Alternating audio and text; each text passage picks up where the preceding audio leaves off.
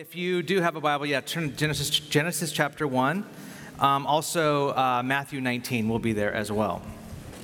Today we begin a new series on God and sex. And I don't think there is a more contested space in our culture and society, except for maybe race, than in talks and debates around sexuality, and particularly in the church. We will say, and I will say, a lot of things in the next 4 weeks, things that may make you angry, may fill you with confusion or curiosity, maybe even courage. Many people may be reminded of the trauma that they experienced in the church around the area of sexuality, whether that, if you grew up in the church in the late 90s, early 2000s, around the purity culture movement, like True Love Waits sort of movement. And there's a lot of trauma around that, a lot of shame around that, a lot of fear around that. Or if you're part of the church and have had tons of questions and wrestled with the LGBTQI conversation, or even been a part of the church and experienced sexual abuse, I know that this conversation brings up a lot of that in the church. I should start by letting you know kind of where I'm coming from in this series and where the series is going, what the hope of the series is. So I'll start with where I'm coming from, so you know who I am and where I'm coming from in this series. I'm a local pastor, and I pastor here in San Francisco, and it's been one of the greatest joys of my life, and it's been the hardest thing I've ever done in my life at the same time. And as a pastor, I hope to teach our church the way of Jesus. So if you have any questions about this series, I'm typically available afterwards up here or in the back. And we are a church that are trying to follow the way of Jesus. And I'm a pastor that's just trying to pastor people into the way of Jesus. So as a pastor of a Christian church, Jesus' teachings are our highest authority. They're higher than culture and higher than politics and even higher than the law. Like it is the law for Christians, the law of love. So if you're new here, this series is one pastor's attempt, my attempt, at shepherding people into the way of Jesus, and specifically people who live in this very crazy land called San Francisco. My two hopes for this series are ministry and teaching, are the two hopes that I have for this series, ways that I've been praying.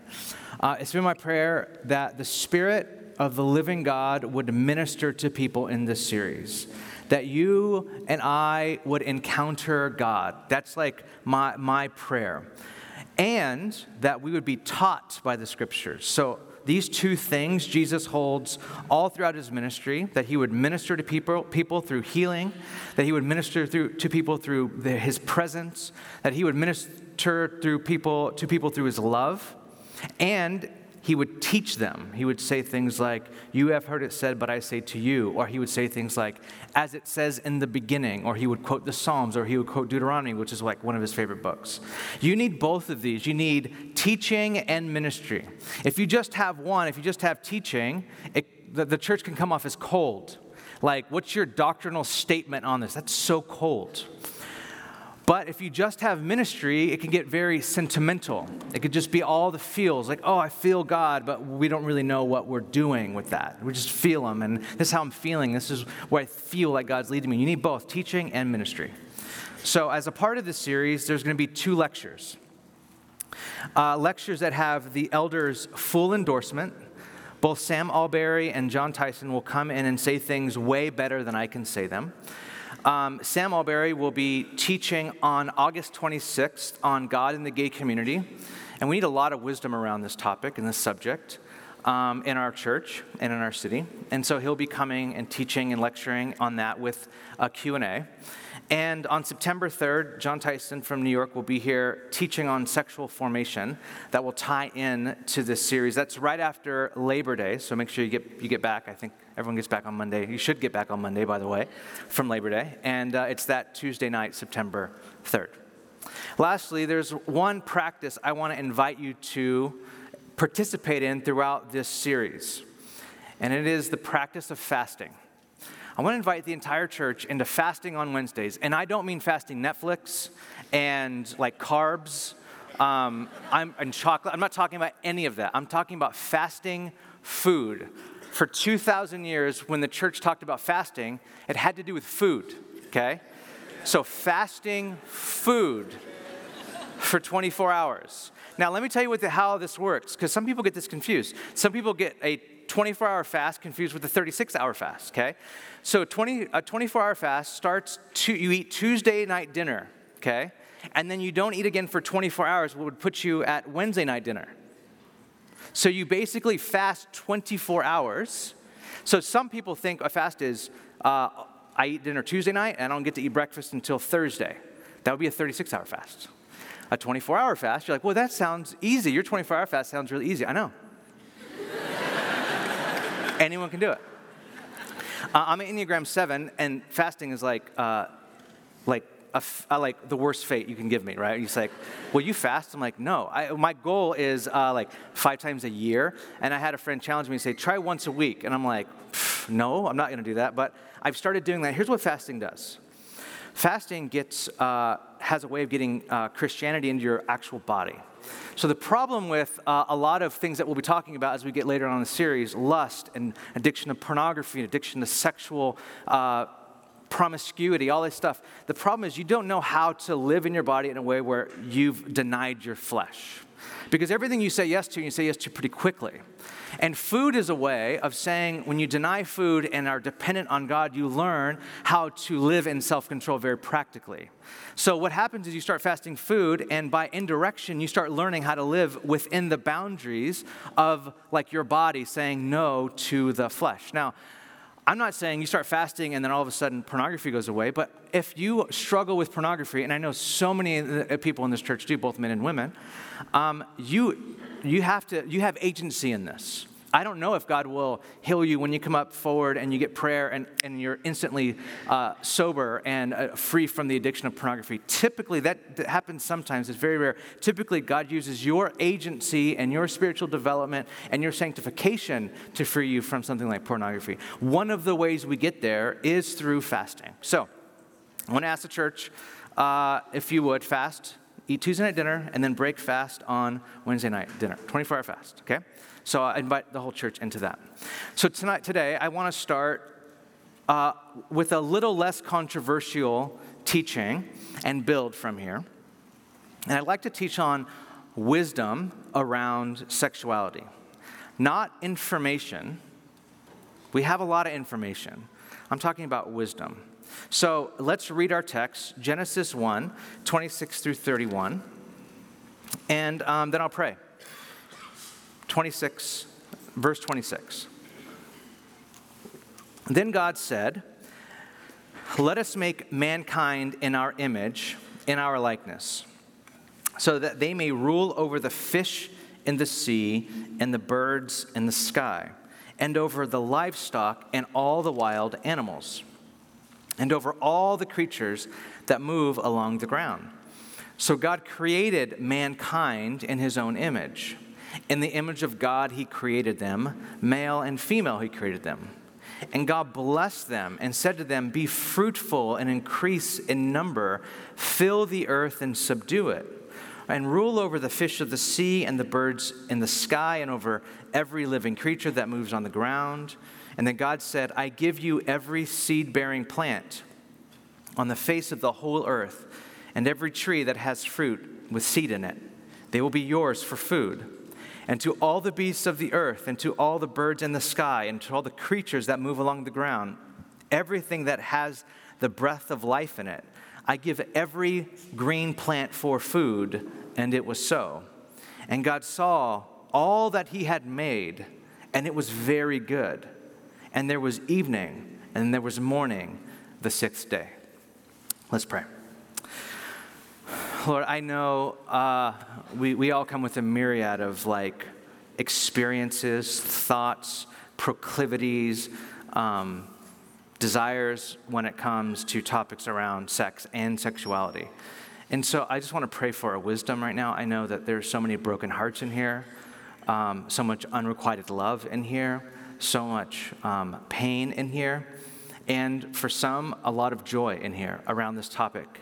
And I pray we would sit under your scriptures, and Holy Spirit, you would teach us, that you would free us from the things that our culture puts around us that bind us, that just keep us in captivity. Free us, set us free by your Spirit. May there be the freedom of Christ in here.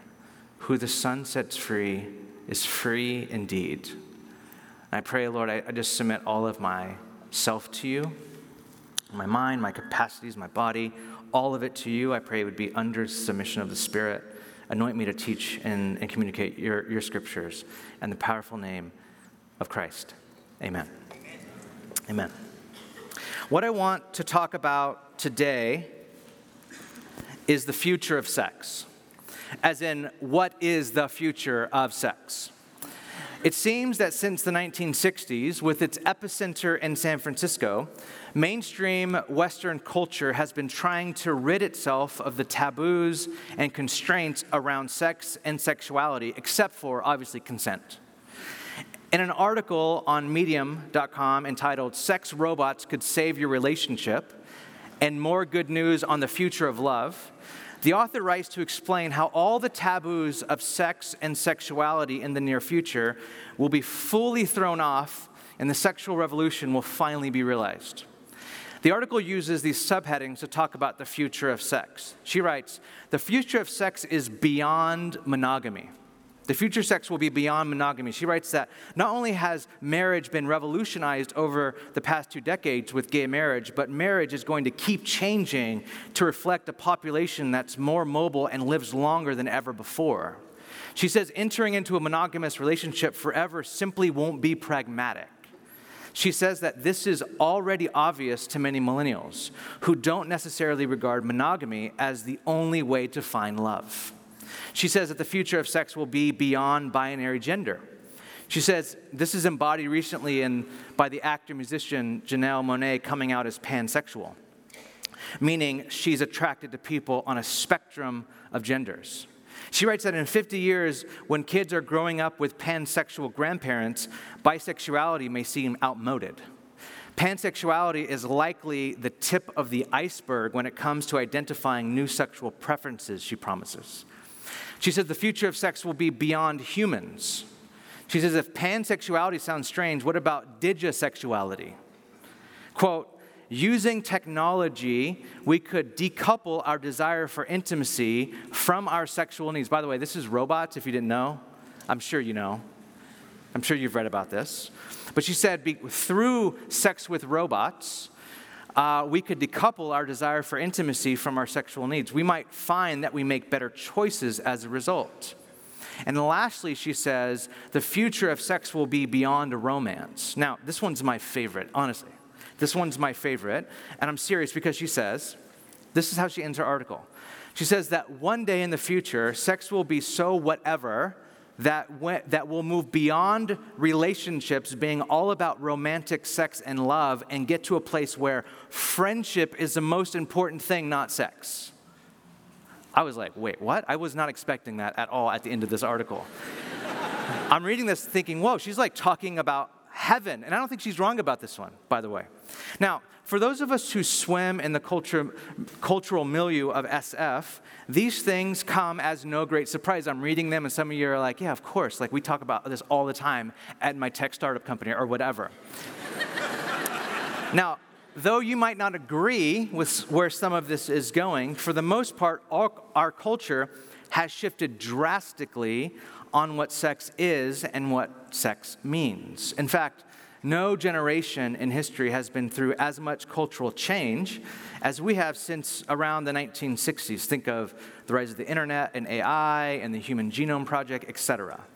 And there is no place this is most profoundly felt than in and around sex. There have been 3 major shifts in the way we experience sex in the last 50 years. Ronald Rolheiser points out in his new book. He says, sex has had 3 major shifts. The first one is sex has been disconnected from childbearing and family.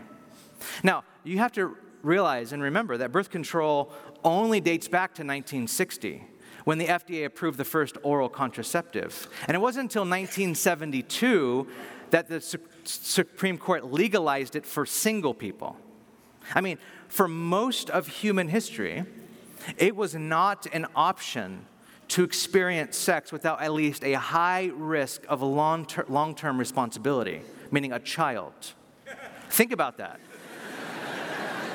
For most of human history, sex was coupled with the reality of a living responsibility called a child, which has, now this in itself has all kinds of effects that barely right now this millennial generation is feeling the effects of this, but this has all sorts of effects on sex and sexuality. Most importantly, sex is primarily tied to pleasure, not procreation.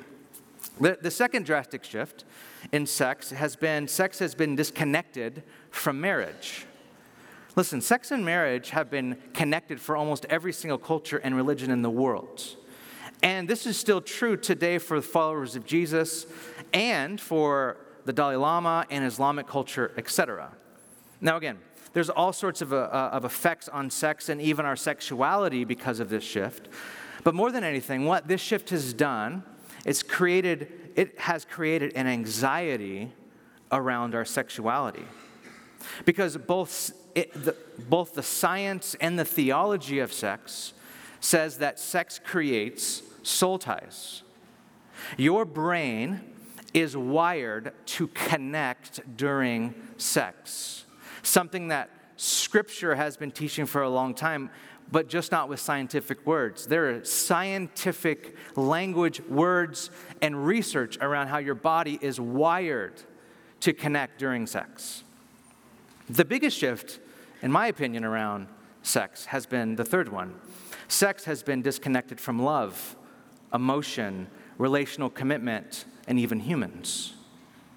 Donna Freitas, in her best-selling book, The End of Sex, has a great summary in and around the most recent data on this. She says that more and more people are delaying marriage to focus on their career.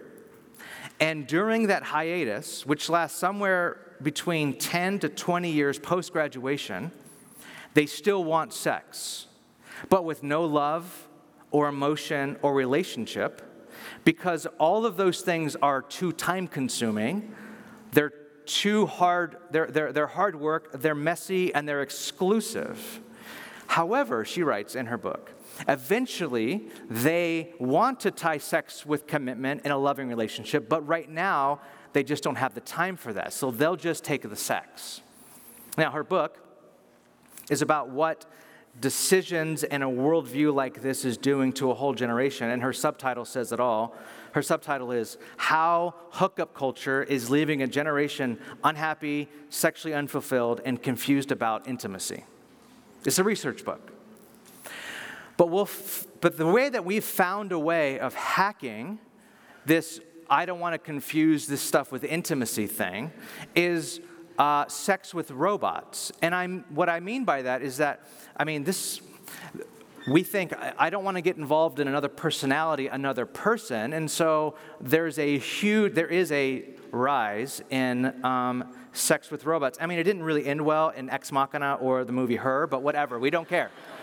It didn't work out well for them, but us, it'll be different. But one of the saddest manifestations of this desire for sex without emotional or relational commitment is pornography. Young people in America today are having less sex than they have had in 50 years. And before you think, okay, youth group sex talks must be working, when you actually find out why this is true, it's because of pornography. And kids don't know how to relate anymore. So it's really hard to flirt with someone and have sex when you don't know how to talk with people. So those two things have decreased sex a lot in this generation, in this young generation. Now, I have to be honest with all this. Now, of course, you may be thinking, you're an intelligent group of people. Haven't people been doing all this stuff since the beginning of time? Haven't people found a way to have sex and not get pregnant throughout history? Haven't people been having sex outside of marriage since page 11 of the Bible? Isn't sexual promiscuity, sexual fluidity, sexual exploration, that's nothing new. And you're right, none of those things are new. But here's what's new. And Rolheiser points this out, and I agree. What's new about everything I just said about these shifts when it comes to sex and sexuality? What's new is that all of these shifts are being understood and hailed as moral progress, a liberation from darkness. And what's being said quite often, especially in very progressive circles, and it's interesting to me because ironically, progressives today seem like culture's new fundamentals. If you're not progressive, they will kick you out and shame you if you do not believe what they believe.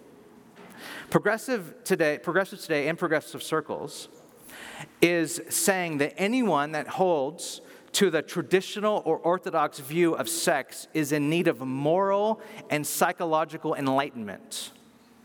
You are not just regressive, you are harmful. Not only are you harmful, what you're saying is hateful.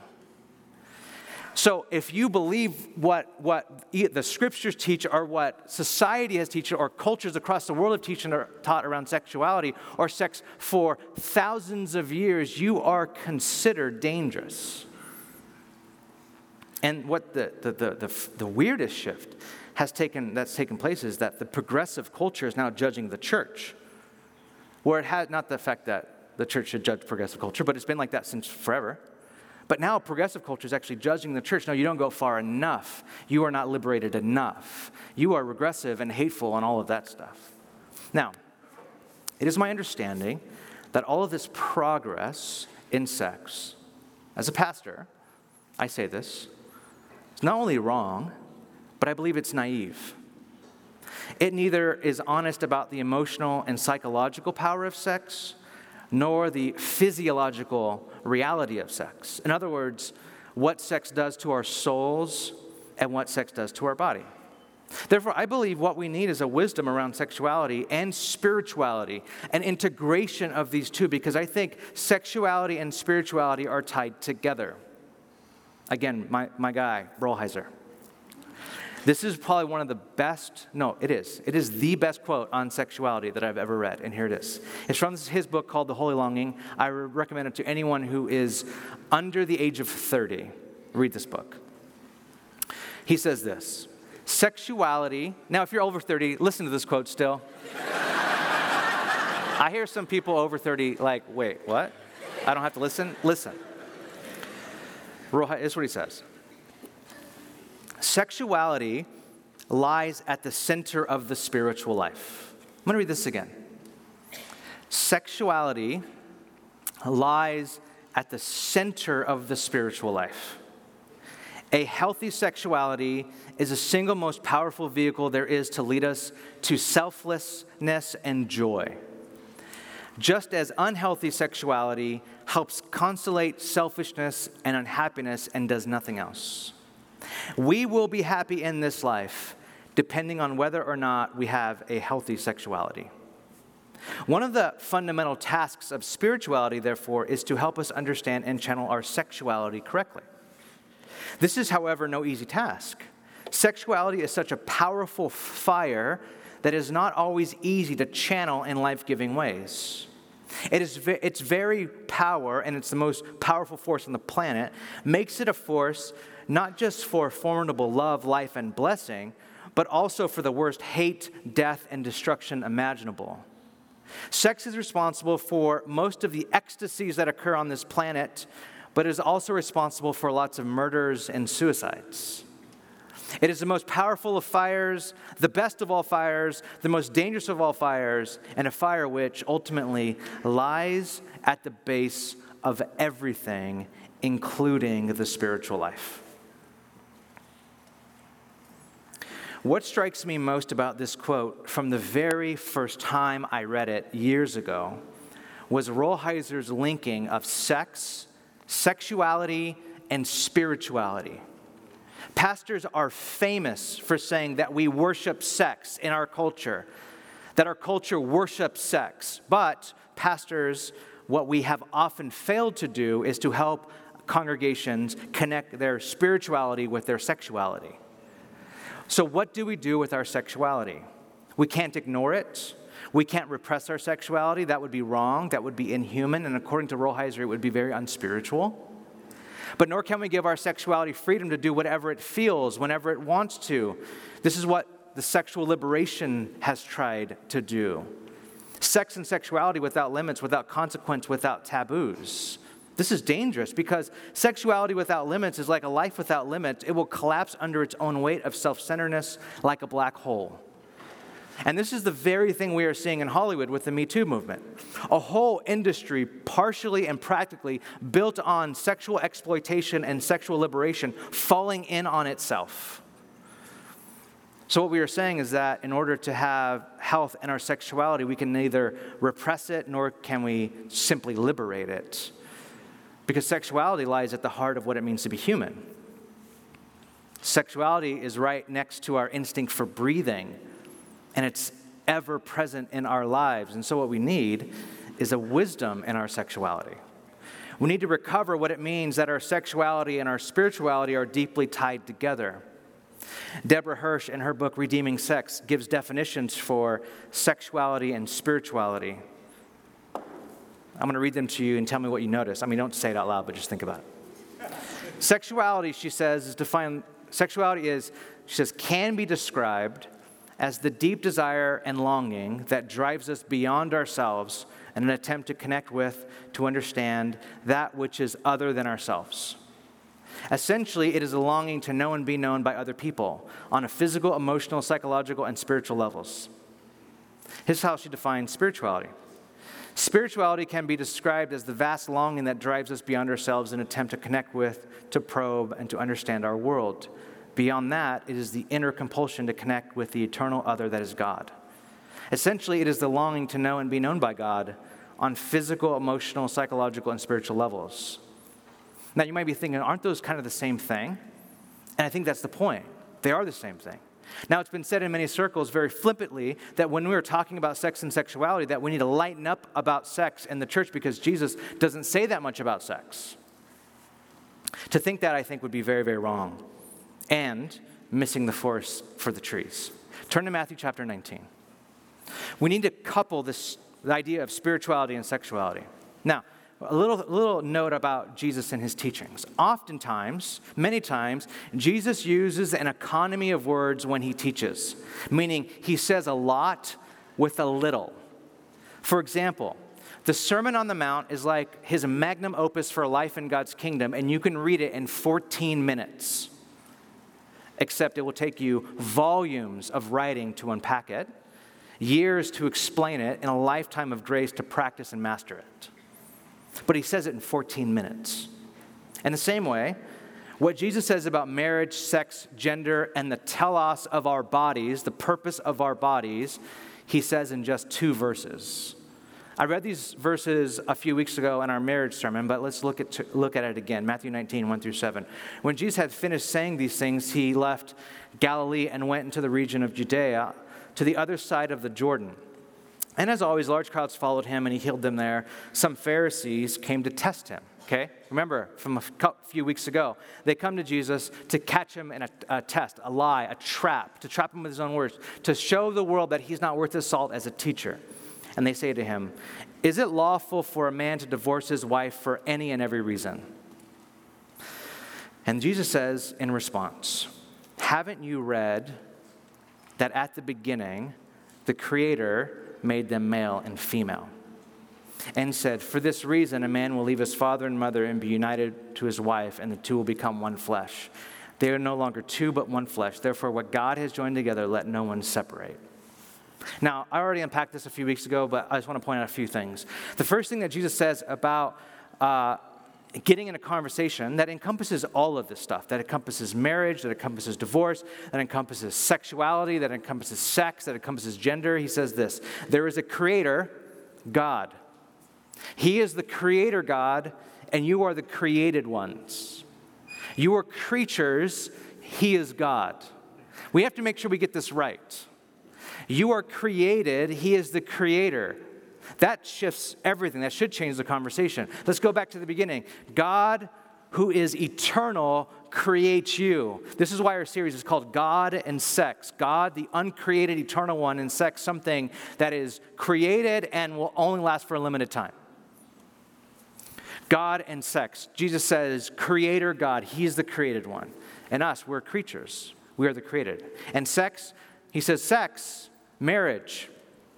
is a one flesh union of man and woman in marriage for life. Now, I know this brings up a host of questions and thoughts, I'm sure, but hang on a second.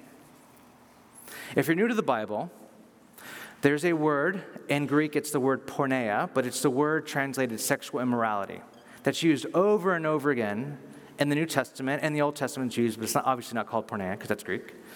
Sexual immorality. And what this word it means is sex outside of the way it's supposed to be. Now the question is, what is sex supposed to be? Or another way of asking that question is, what is sex? Like, what's the meaning of it? What's the purpose of it? Why is it here? Why do we have it? Again, created by a creator. So there's a telos to our sex life. There's a telos to our body. We'll get into that in a few weeks. Now, the word sex has a Latin root that literally means to cut off, to sever, to amputate, to disconnect from the whole. So to be sexed, therefore, is literally means to be cut off, to be severed from, to be amputated from the whole. So if you were to take, for example, if you take a branch and you cut it off from a tree, you would have sexed the branch, right? If this branch woke up the next day on the ground, severed and cut off and disconnected, a lonely piece of wood which was once a part of a great organism, you can say that branch was sexed. This lone branch would wake up knowing that with everything in its being, every cell of its being, that if it wanted to continue living, and if it wanted to produce flowers and bear fruit, it must somehow reconnect itself to the tree. Okay, are you with me? Like, sex is to be cut off. Now, what is the great interconnectedness that we were all connected to? And the answer, from the text we read at the very beginning, Genesis 1, the answer is everything. There was a time when humanity was connected to everything. The Bible opens up with an interconnected world, an interconnected reality. Humanity connected with each other and with God and with the environment. The Hebrew word for this is shalom. And this is what Jesus is pointing back to when he's teaching in Matthew 19. In the beginning, there was shalom, perfect wholeness. Now, our strong desire for sex, especially once we reach puberty, is our painful awareness that every cell of our body and our psyche and our soul is sexed, that we're cut off. Sex in its basic form is the dimension of our awareness, most times subconscious, that we have been cut off. Now, secular philosopher Alain de Botton even recognizes this when he writes that primal sex is overcoming the basic isolation that every human feels.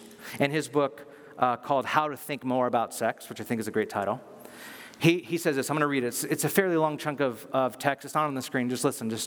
I think this is beautifully written and well said. He says this: isolation is something we all become acquainted with after the end of childhood. If we are lucky, we begin comfortably enough on this earth in a state of close physical and emotional union with the devoted caregiver. We lie naked on her skin. We can hear her heartbeat. We can see the delight in her eyes as she watches us do nothing more accomplished than blow a saliva bubble. In other words, than merely exist. Our fingers are tickled, and the fine hairs of our head are stroked, smelt, and kissed. We don't even have to speak. Our needs are carefully interpreted. The breast is there whenever we want it. I'm obviously thinking of my daughter, Junie, who this is her life right now. So close to Ashley, so interconnected. She's starting to say, exactly. She's starting to say mama right now. And so we'll do, her and I will be playing on the ground and rolling around and playing with toys, and she just gets over me. I don't know how long, like 8 minutes or something. And she's just over me. She's like, Mom. I'm like, no, this is daddy time. This is like, mama is not, it's daddy. And she doesn't cry, but she starts, Mama, like, there's like this interconnectedness that she has. No, Alain de Botton says that's how we all wake up into the world. But listen what he says next. And this is all Edenic language. Like he uses language from Eden. He says, then gradually comes the fall. The nipple is taken away, and we're blithely introduced to move on to rice and morsels of dry chicken. Our body either ceases to please or can no longer be so casually displayed. We grow ashamed of our particularities. Ever-expanding areas of our outer selves are forbidden to be touched by others. It begins with the genitals, then spreads, compass the stomach, the back of the neck, the ears, the armpits, until all we are allowed to do is occasionally give someone a hug, shake hands, or bestow or receive a peck on the cheek. The signs of other satisfaction in our existence declines as well, and their enthusiasm begins to be linked to our performance. It is what we do rather than who we are that is now of interest to them. Our teachers, once so encouraging about our smudgy drawing of ladybirds and our scrawls depicting flags of the world, seem to take pleasure only in our exam results. Well-meaning individuals brutally suggest that perhaps it is time for us to start earning some money of our own, and society is unkind or kind to us chiefly according to how successful we turn out to be doing just that. We begin to have to monitor what we say and how we look. There are aspects of our appearance that revolt and terrify us, and that we feel we have to hide from others by spending money on clothes and haircuts. We grow into clumsy, heavy-footed, shameful, anxious creatures. We become adults, definitively expelled from paradise. But deep inside, we never forget the needs with which we were born. To be accepted as we are, without regard to our deeds, to be loved through the medium of our body, to be enclosed in another's arms, to occasion delight with the smell of our skin, and all of those needs inspiring our relentless and passionately idealistic quest for someone to kiss and sleep with. Now, what Elaine is saying is that we are sexed, and that's how we wake up in the world. And for a short time, our caregivers provide that connectedness if we're fortunate. But what we are all longing for is to be unsexed, to be connected, to be brought back into shalom. And this part of the experience of being human, and it is the human condition, this is exceedingly painful. Being sexed, living with this is painful. The loneliness it brings, the irrational longing it brings, the madness that is our sexuality. We want to be with sometimes more than someone. We long to be with everyone.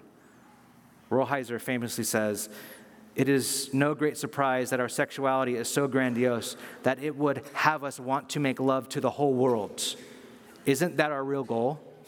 Like, our sexuality can't be contained. We want to make love to the whole world. Now, if this is true about our sexuality, and I believe it is, then we can see that our sexuality is more than simply having sex. It is important, if we desire to be wise around sex, that we know the difference between having sex and having a sexuality. Our culture conflates the two. It is not true biblically. It is not true philosophically. See, we started by saying that we cannot be whole without being healthy sexually, and that's correct. But we think that what it means to be healthy sexually is by having healthy sex. And this is a tragic reduction. Sexuality, which we all have, is a drive for love, communion, community, friendship, family, affection, wholeness, consummation, creativity, self-perpetuation, joy, delight, humor, and self-transcendence. It is not good to be alone. That's a quote from Genesis. And when God said that, he meant about every man and woman and child and animal and insect and plant and atom and molecule in the entire universe. In any field of study, we know this is true. It is not good to be alone. Amen. Sex is the energy inside of us that works insistently against our being alone. Now, this is why having sex is so powerful. No, follow me. Having sex is not the whole of sexuality, but it is probably the most powerful and potent opportunity for immediate intimacy. And I would say immediate, genuine intimacy. When you're having sex, experiencing orgasm with another human, you feel probably in one of the most intense ways available this side of heaven, unsexed. When you're with another human, completely naked, completely one physically, you feel your brain is wired to make all this very real to you. You feel at that moment unsexed. You feel unalone. You feel connected. This is why the scriptures liken sexual language of the oneness between the sexes to describe our ultimate union with God. So when the scriptures talk about how we've become one with God, it uses the same language as becoming one with another human in the act of sex. That's powerful. Which brings me back to the future of sex. What is the future of sex?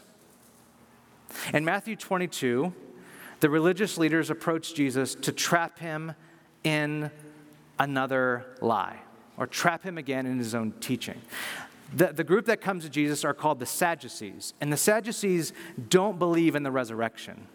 And so they ask him a question about the quote resurrection that they don't believe in. They said, Jesus, I have a question about a woman who married a man and he died, and then she married another man and he died, and then she married another man and he died. Who will she be married to in the resurrection? Now, this is a perfect setup for a joke, by the way. I mean, a perfect setup for a joke.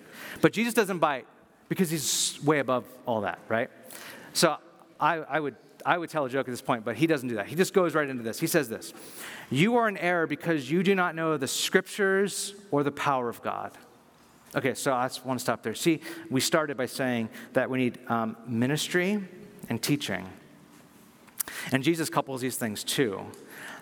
You don't know the power of God, the power of the presence of God, the power that is available to us when God comes near, when God makes his love real to us, that power, that thing that we feel, the powerful affection that happens in our lives. You don't know that. And you don't know the scriptures. You're not taught. You don't know what the scriptures say. You need both of these things. He says, at the resurrection, people will neither marry nor be given in marriage. They will be like the angels in heaven. Now, what Jesus is saying is that there is a day coming where the things on this earth that couple us, that make us feel connected, one, marriage and sex, will be integrated and subsumed into a greater reality. That is Christ marrying his bride, the church, and those two becoming one. In the future, what will happen is there will no longer be marriage. You will still be engendered. You will still be male and female in the new heavens and the new earth, but no longer will you be married. No longer will we marry each other, for we will be married to Jesus. And the thing that happens in sex and marriage, the connectedness that happens, we will have that. And heaven won't be less than earth. The new heavens and the new earth won't be less than we have on earth. It'll be more. So there'll be something about how this beautiful connectedness, like what happened in the garden, but more so, will happen with everyone who is in Christ. There's a day coming where all who trust in Christ for our salvation will be unsexed in the most glorious way. We will be one with Christ. That's what Jesus is saying. There's a day coming where you will be one with me. There's a day coming where there will no longer be that. There will be this interconnectedness again of all things. Now, for some of you, you're like, okay, that's great, but what about today? What about today? That might be the future of sex, but what about my sexuality today? Well, how do I integrate my sexuality and my spirituality today? Now, there are all kinds of answers to this question, but I think it has to start here. It has to start with an understanding and a real experience of the love of God, like a real tangible experience. 2 weeks ago, I was on a personal retreat, and I spent time praying and fasting and preparing for this series. And I read several books. I was reading a lot during this time and thinking deeply and doing some writing and all this other stuff.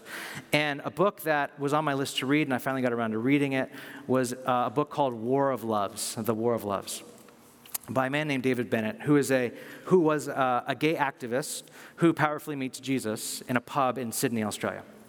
And the story documents his journey with Jesus and the church and the scriptures and his sexuality, and it doesn't pull any punches, and it's so real and it's so raw, and I appreciate this book so much. And at the end, he gives probably one of the most compelling visions I've ever heard of what it means to live in celibacy. Now, celibacy is a reality for anyone who's not married, pretty much. And he says, and he studied at Oxford, so he's also smart. So he says that the church typically devalues celibacy around a, quote, spiritual gift. I don't have the spiritual gift of celibacy. So that's a really wrong way of thinking of it. Anyone who's not married, you are celibate.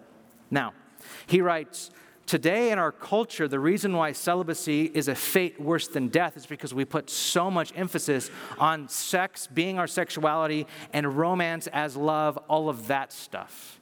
So he unpacks that. I don't have to go into that. But what he says is this. This is what, he said this, and this shifted something in my heart. Shifted something in my mind, all of that stuff. He did it all. He said, what I'm choosing to do, if you don't understand what celibacy is, I'm choosing to live into the future today. Amen. In the future, I will have complete unity and be married to Jesus.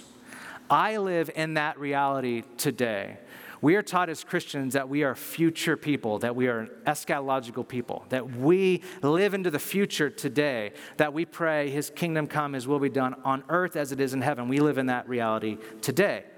So I live with being in love and in unity with Jesus. And I was like, wow, okay. That seems like a lot. That seems like I want to experience, and I was actually praying even for my own life. I want to experience the love of God like this. He speaks very passionately about the love of God. And so that was one of my prayers on this retreat. I was just praying that I would encounter the love of God. And so, day one happened. And to be honest, one of my prayers was I want to feel near you, God. I want to hear you speak because I feel like I haven't heard that in a while. So I went away and I was praying and reading and spent time in this little monastery and then more reading. And all very tranquil. You're like, if there was a setting for this to happen, this would be it. And day one, nothing. Day two, nothing. And then day three, I'm leaving on day three. And I get up and I spend time praying in the morning. And something happens that probably hasn't happened maybe, I don't know, ever. I thought I've experienced the love of God before, but nothing ever happened like this in my own life personally. I just started weeping. I don't. If you know me, I don't cry. I try. I'll pinch myself sometimes and get tears out of my eyes, but I just don't cry. And I just started weeping. This is the third time I've cried in my adult life. The third time. And I'm just weeping, and it's not like, sometimes when you do something that you don't normally do, like cry, you have this out-of-body experience, so you see yourself crying, and you stop crying because you're looking at yourself crying, you're like, I can't cry, that sort of thing. But I didn't have that. And I felt like the love of God, the veil that was really thin between God and I. And I was thanking him that he died for me, that Christ died for me, that he redeemed me, that he loves me, that he knows me. And it was insanely powerful. And I think for a moment, I understood this love right here is a higher love. It's a greater love than I have for Ashley. It's a greater love than I've ever experienced with Ashley. It's a greater love that I have for my daughter Juniper. It's a greater love that she has for me, that she has for Ashley. It's a higher love than all of that. And as I was reflecting on Bennett's words, I was understanding this is what he means. Is there teaching? Is there theology around it? Yes, of course there is. But what we need more than anything is to live in the future. That could be a good theological thing, but we need to experience that. And the thing is, not only is this theologically true, but it can be experienced. Paul prays for this for the church in Ephesus. He prays that they would come to know the love of Christ. He says in Romans that this is possible, that we can come to know the height, the breadth, the love of Christ that we can't be separated from, that we can know this love. And so as a part of this series, I want to begin to start to ask the question to God, can we come to know your love that way? It might happen on a Sunday morning. It might happen, I think powerfully it happens through music. I think it happens through worship, of course. But that would be our prayer. Maybe if we're fasting on Wednesdays, that becomes our prayer, that we fast and pray through. That we and others around us would really experience the love of God poured out for us. We can know things theologically, we can debate theologically, we might have all of that. That's great. What we need also is the powerful, manifested love of God poured out in our hearts through the power of the Spirit. That's what we need. And we need to make room for those in our church. There are a lot who feel disconnected and lonely and sexed, cut off from community, cut off. And I think it starts with God showing us powerfully that we're not, that He's near, that He knows what we're going through, that He is a personal Lord, that He is our God. And from there needs to flow deep, rich friendship, community, and figuring out how do we live in the future, to quote the very last point of that article today, where romantic love and sex get devalued a little bit, right set a little bit in our culture because we put so much value on it, and friendship, generativity, those parts of our sexuality get expressed. Let's pray. Lord, as we move into a time of just praying and responding to you now, I just want to pray that you would powerfully meet us, God. That it wouldn't be emotional sentimentality, it would be honest, real, just here we are, Lord. Would you meet with us? Would you powerfully pour out your love to the person here who might feel angry at you, who might feel cut off from you, who might feel disconnected from the church, feeling like the church has rejected them. I pray that you would make your presence known here, God. We're asking for it. We set ourselves apart, and I just say, Lord, in this time now, make yourself known. In the next 4 weeks, make yourself known. We seek to exalt you, Christ, and your gospel, and that gospel that says, whosoever believes in me will have eternal life. Whosoever, no matter what, who, how we are, what we've done, all of it, Lord, would you make your love known in Christ's name? Amen.